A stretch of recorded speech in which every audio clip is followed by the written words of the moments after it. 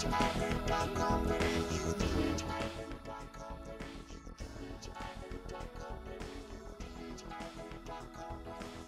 my name is Jim Babelis, Workplace Relations Legal Officer, and welcome to episode 187.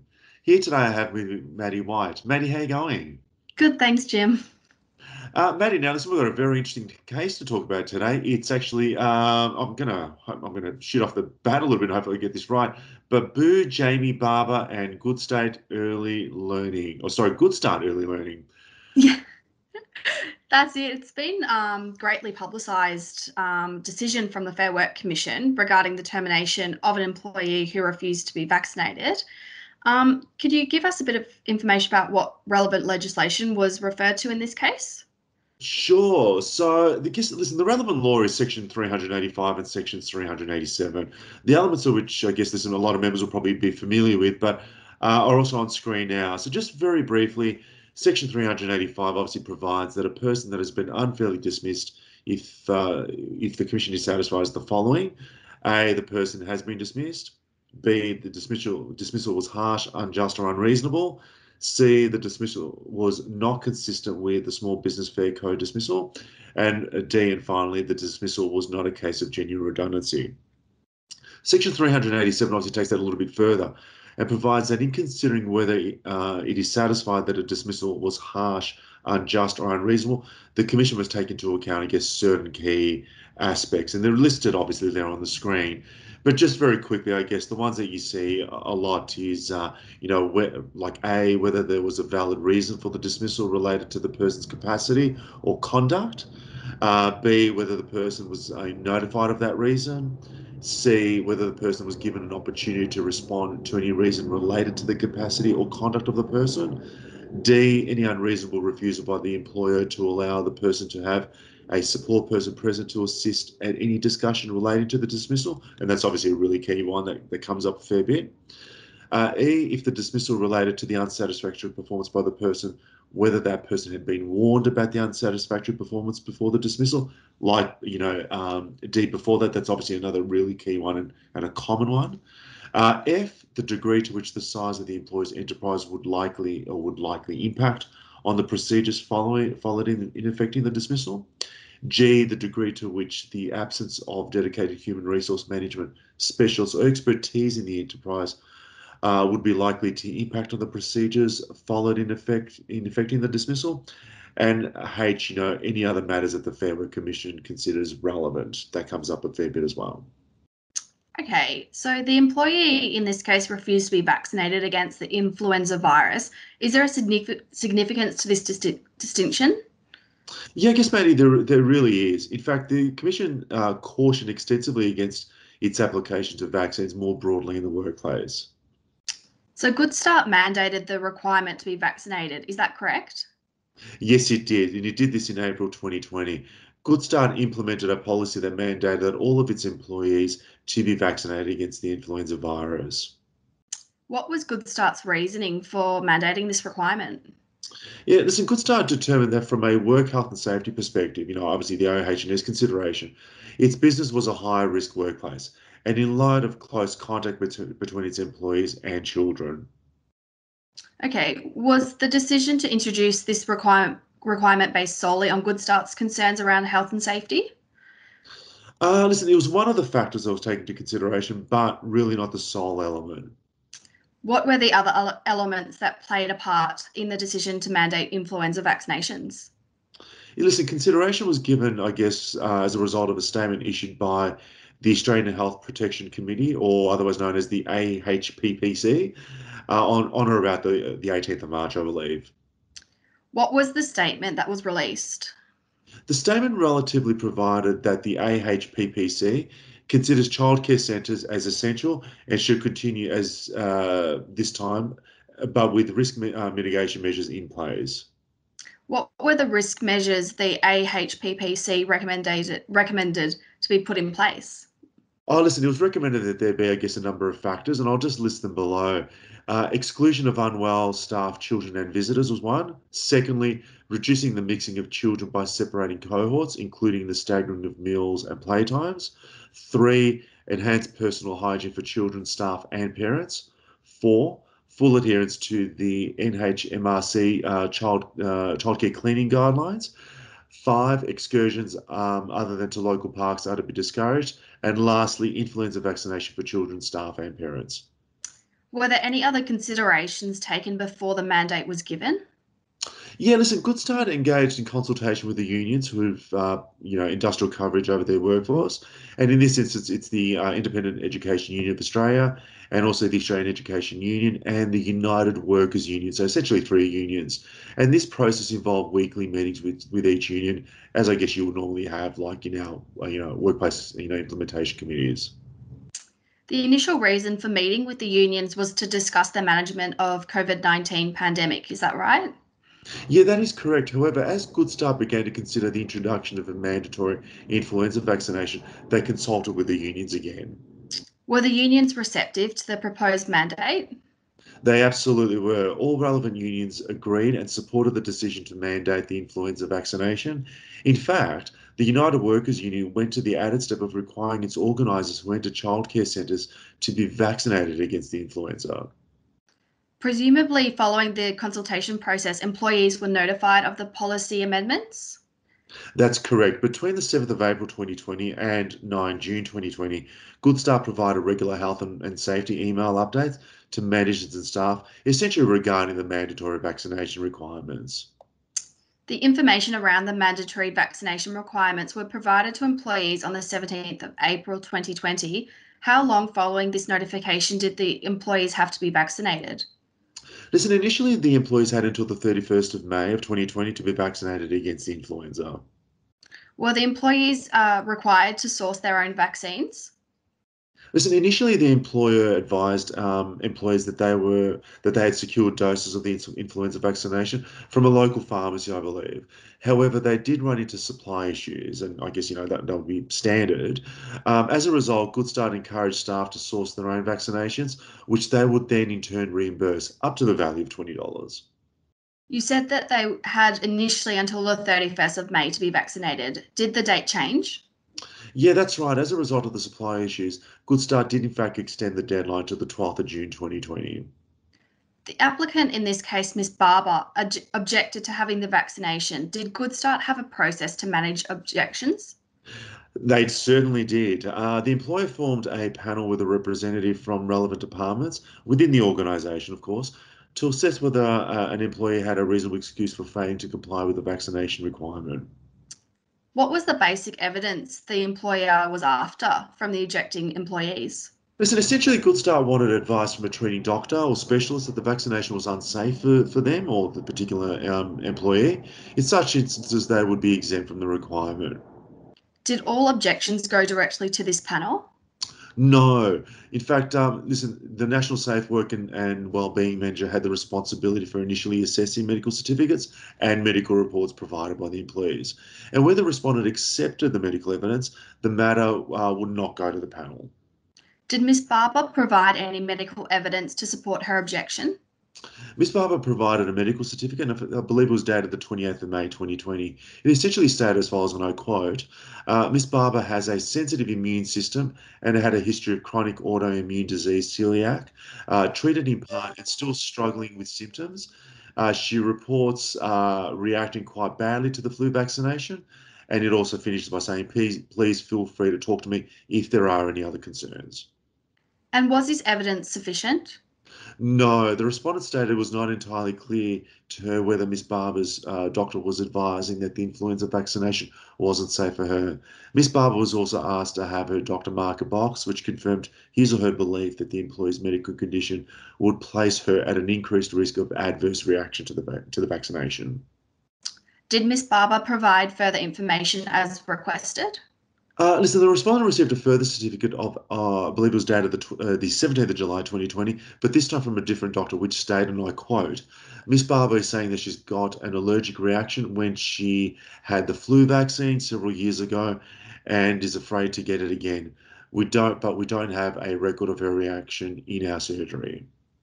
Good Start then engaged in a consultation process in an attempt to resolve the dispute. Yeah, that's correct. In fact, the entire process took around 4 months. before Goodstart terminated Miss Barber's employment on the basis that she was unable to perform the inherent requirements of her role. What exactly did this consultation process involve? Yeah, listen, it was a step process. So it involved the following, and I'll just read it out, Maddie. So number one, the initial notification of the requirement to be vaccinated and vaccinated. Secondly, regular email updates regarding the vaccination requirement. Three, regular information regarding the requirement. Four, regular attempts from the respondent to discuss her objection. Five, the opportunity to provide further information about her state of medical condition. Six, the consideration of all medical documents supplied by the applicant. Seven, the respondent offered to reimburse the cost of medical expenses in order to obtain further information as to her medical conditions. And lastly, that the panel reconvened to consider Ms. Barber's response together with all the other previous information. And did the Commission believe Ms. Barber presented a valid medical exemption? They did not. The Commissioner essentially stated that Ms. Barber failed to produce an adequate medical exemption to the policy. DP Lake stated that her argument was at its strongest consisted of a sensitive immune system and that she suffers from celiac disease and that she alleges to have had a reaction from it in the past. Did the Commission make any comments about the time period provided for Ms. Barber to provide evidence that would show she was medically exempt? The Commission essentially stated that respondent carefully followed a process and provided ample time for the applicant in this instance to provide any information in support of her position. Also, in the absence of sufficient material, it really was not Goodstart's responsibility to facilitate a medical examination. So, pursuant with Section 387A of the Act, when the Commission is determining whether a dismissal was harsh, unjust, or unreasonable, the Commission needs to take into account whether there was a valid reason for the dismissal related to that person's capacity or conduct. Yeah, that's correct. And when considering whether there is a valid reason for dismissal, the reason must be sound, defensible, or well-founded. A reason which is, capricious, fanciful, spiteful, or prejudiced cannot really be a valid reason. Where does the right of an employer to direct their employees come from? Yeah, that's a great question. It's really applied to common law and stemming from the ability of an employer to exert control over their employees. Is there a duty on the employee to comply with a lawful and reasonable direction given by a superior? Absolutely, they must do. An employee essentially has a duty to comply with any lawful and reasonable direction given by a superior or otherwise contained in an employer's policies and procedures. Can a failure to comply result in a dismissal? A breach of this implied duty does constitute a breach of contract, and it is this misconduct that can provide the basis of a valid reason for dismissal. If a direction is found to be reasonable for one employee, can the employer rely on this when giving a direction of a similar or different nature to another employee? Listen, they should not. I guess what is considered reasonable will likely differ for each individual employer, but consideration should be given as to the unique regulatory obligations and industry practices that an employer can face. So whether a direction is reasonable is a question of fact. Absolutely, that's correct. The Commission stated that the direction must relate to the subject matter of the employment, which is informed by the nature of the work the employee is engaged to do, the terms of the contract, and the customary practices of the contract and dealings of the parties. What did Ms. Barber's contract state in relation to policies? Listen, the contract essentially implied and required Miss Barber to, obey lawful and reasonable directions of Goodstart. It also, expressly required Miss Barber to comply with Goodstart's policies and procedures that may be implemented and varied from time to time. The employer's policies must also be reasonable. Was the Commission satisfied that they were? Yes, absolutely. The Commission was. What reasons did the Commission give for concluding that the policies were reasonable? Yeah, listen, the Commission took into consideration the legal obligations of Goodstart, specifically under work health and safety legislation. But this wasn't enough to establish that the mandatory vaccination was reasonable? No, that's right, it did not. Goodstart's obligations only arise if there is an occurrence of an infectious disease at an education and care services. So Goodstart really had to submit and had submitted that their obligation applied as a blanket rule to prevent the spread of the infection. What did the Commission have to say about government recommendations that the employer had relied upon on their submissions? Listen, the Commission found that whilst these recommendations advocated vaccination, this is not the same as mandatory. However, the language used would also inform a reasonable employer that mandatory vaccinations are appropriate. And it did actually go into certain factors as well. And I might just actually read those out, and I think we'll just put them on screen. And they are as follows. Number one, vaccinations would reduce the risk of the flu being transmitted between Good Start employees. Two, vaccinations would reduce the risk of flu being transmitted between Good Start employees and children. Three, a mandatory policy was the most effective control measure, and special comments were also made on the fact that it would be ineffective and impractical, to implement other measures. Four, appropriate consultation with the unions was completed, although the Commission placed very little weight on this. Five, the policy was adapted and implemented appropriately. And lastly, Good Start undertook extensive consultation with its employees. Was the direction found to be reasonable? The direction was indeed found to be reasonable. The Commission found that Good Start had given due consideration to various other control methods that were available, all of which were found to be, impractical and to implement. The argument was added by the evidence of Dr. Lingwood, who gave evidence regarding those controls and their limited application in a childcare environment. The policy allowed for medical exemptions, and Good Start provided extended timeframes for Miss Barber to really gain compliance. The Commission then had to consider whether the direction was lawful. What was Good Start's argument? Yeah, Good Start stated that for a requirement to be lawful, it must be shown to be within the scope of the contract of employment. If the requirement is within the scope of employment but otherwise illegal, then that requirement itself would not be lawful. And what did Miss Barber contend? Ms. Barber asserted that the requirement to be vaccinated is unlawful because an individual must consent to medical procedures being performed on their person. Interesting, though, the applicant drew on medical case law stating, and I quote, "The law treats as unlawful both criminally and civilly conduct which constitutes an assault or trespass to the person." So the applicant asserted that the requirement to be vaccinated constituted the tort of assault and the tort of battery. That's correct. What did the Commission have to say about this argument? Listen, battery requires the defendant doing an act which causes physical contact with the plaintiff. As Miss Barber never actually received the vaccination, therefore there was no battery and there was nothing enforced on her. That seems quite reasonable. What about her argument that it constitutes the tort of assault? Yeah, listen, there are 5 elements that are required for an action to sound in tortious assault, and these are listed on the screen below, so I'll just read them out. 1, a threat by the defendant by words or conduct to inflict harm or offensive contact upon the plaintiff forthwith. It is enough if the threat is to make contact to the body of the plaintiff without the plaintiff's consent or without any legal justification. 2, a subjective intention on the part of the defendant that the threat will create in the mind of the plaintiff an apprehension that the threat will be carried out forthwith. It is not necessary to prove that the defendant in fact intends to carry out the threat. 3, the threat must in fact create in the mind of the plaintiff an apprehension that the threat will be carried out forthwith, and it is not necessary for the plaintiff to fear the threat. 4, the apprehension in the mind of the plaintiff must be objectively reasonable. And lastly, the plaintiff's reasonable apprehension caused injury, loss, or damage to the plaintiff. And this requirement itself attracts the ordinary common law concept of causation by reference to common sense, where appropriate consideration of normative factors such as value judgments and policy considerations. The Commission, interestingly, also found that Ms. Barber's perception or fear that Good Start will threaten to inflict such a vaccination against her wishes was found to be unreasonable, and therefore the tort of assault could not be established.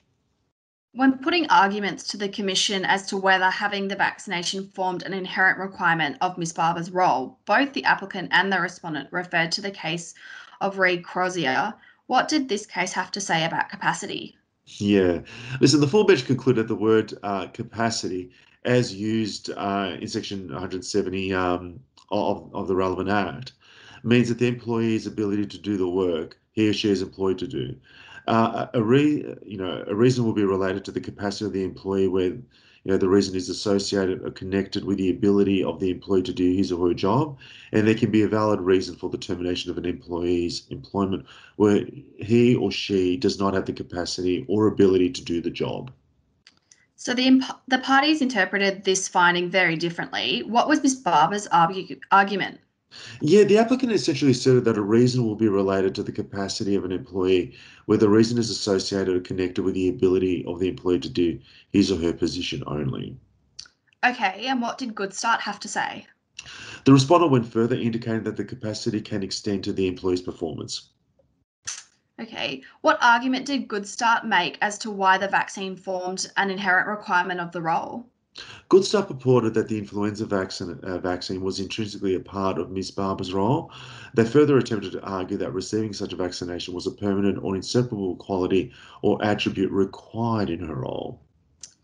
And what further submissions were made by Ms. Barber in respect to whether the vaccination formed an inherent requirement of her role? Yeah, listen, Ms. Barber submitted that the requirement does not form part of the inherent requirement of the role for the following reasons. They're listed on screen, as you can see there, Maddie, but I'll read them out. So it's 6 factors. One, it does not relate to capacity as used in Section 387 of the Act because it is not associated or connected with the ability of the employee to do his or her position. Two, it is not a physical, mental, or legal incapacity. Three, it is not an essential element of the particular employment. Uh, Four, it is not a requirement that are essential in a business sense. Five, in a practical sense, the position would be essentially the same if that new requirement was dispensed with, and the position is essentially the same on 1 April as it was, on 31 March. And lastly, an employer cannot create an inherent requirement by stipulating something that is not essential. And what comments did the Commissioner make about these submissions? Speaking to Goodstart's argument, the Commission stated that ensuring reasonable care and skill is not the same as stating that it is an essential requirement to be vaccinated. It is essential to distinguish between an essential element and means through which compliance with that essential element occurs. Anything else? The Commission stated that Ms. Barber had been performing her role for many years without obtaining the influenza vaccination. It would therefore be difficult, really, now to artificially impose such an inherent requirement by way of the vaccination policy. It sounds as though the Commission did not find that obtaining the influenza formed an inherent requirement of Ms. Barber's role. Is that correct? Yeah, that's correct. The Commission stated that to find the applicant lacks capacity is to state that the vaccination is permanently inseparably, a quality of the role of the educator. That, this is not the case with Ms. Barber's role. Okay. Was the termination therefore found to be for a valid reason? It was found to be for a valid reason. The findings are succinctly summarised as follows, and I'll just quickly read them out. There's 5 reasons. One, the policy insofar as it mandates that the applicant be vaccinated against the influenza is reasonable and lawful.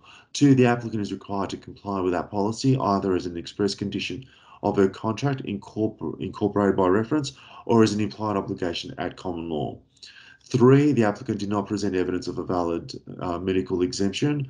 Four, vaccination does not constitute an inherent requirement of the applicant's role. And lastly, the applicant does not lack capacity to perform her role. Was the Commission satisfied that the dismissal of the applicant was harsh, unjust, or unreasonable? The Commission found that the case had two distinct arguments, essentially. Number one, surrounding the policy generally, which encompasses questions of reasonableness and inherent requirements of the role of educator, and two, looking at the compliance of Goodstart with its policies and whether the applicant's dismissal was, fair. The Commission found the dismissal to be fair in all the circumstances. We're considering the paucity of the medical evidence presented by the applicant and the lengthy process attempted to obtain, the said medical evidence. The policy was appropriately adapted and had evidence been presented that there was a real medical exemption, it would have been considered and accepted. The respondent made its requirements abundantly clear, and the applicant failed to comply by choice. As a result of the above, the Commission was not satisfied that the dismissal was harsh, unjust, or unreasonable. So, can our members rely on this decision in the context of the current coronavirus vaccination discussions? Yeah, great question, but absolutely not. In fact, the Deputy President made several mentions throughout the judgment that the decision was specific to both the influenza vaccine and the fact that the employer was a childcare facility, which is more heavily mandated, I guess, than any other organisation. So, it wouldn't be seen to be a lawful and reasonable direction in any other circumstances. Yeah, listen, I guess for most employers, requiring employees to be vaccinated or become vaccinated will not constitute a lawful and reasonable direction. And any decision to terminate an employee's employment for refusing to become vaccinated will create significant risk. So, with limited guidance on whether vaccinations can be mandated in a workplace, what can employers do? Great question, the $64,000 question. I guess, listen, employers can access situations on a case-by-case basis. Whether a mandatory policy needs to be put in place, might be one consideration. Employers must, ensure that there is a sound and clear process for objections, and will need to consider employee circumstances on an individual and ongoing basis. Okay, great. Thanks so much, Jim. Thanks, Maddie.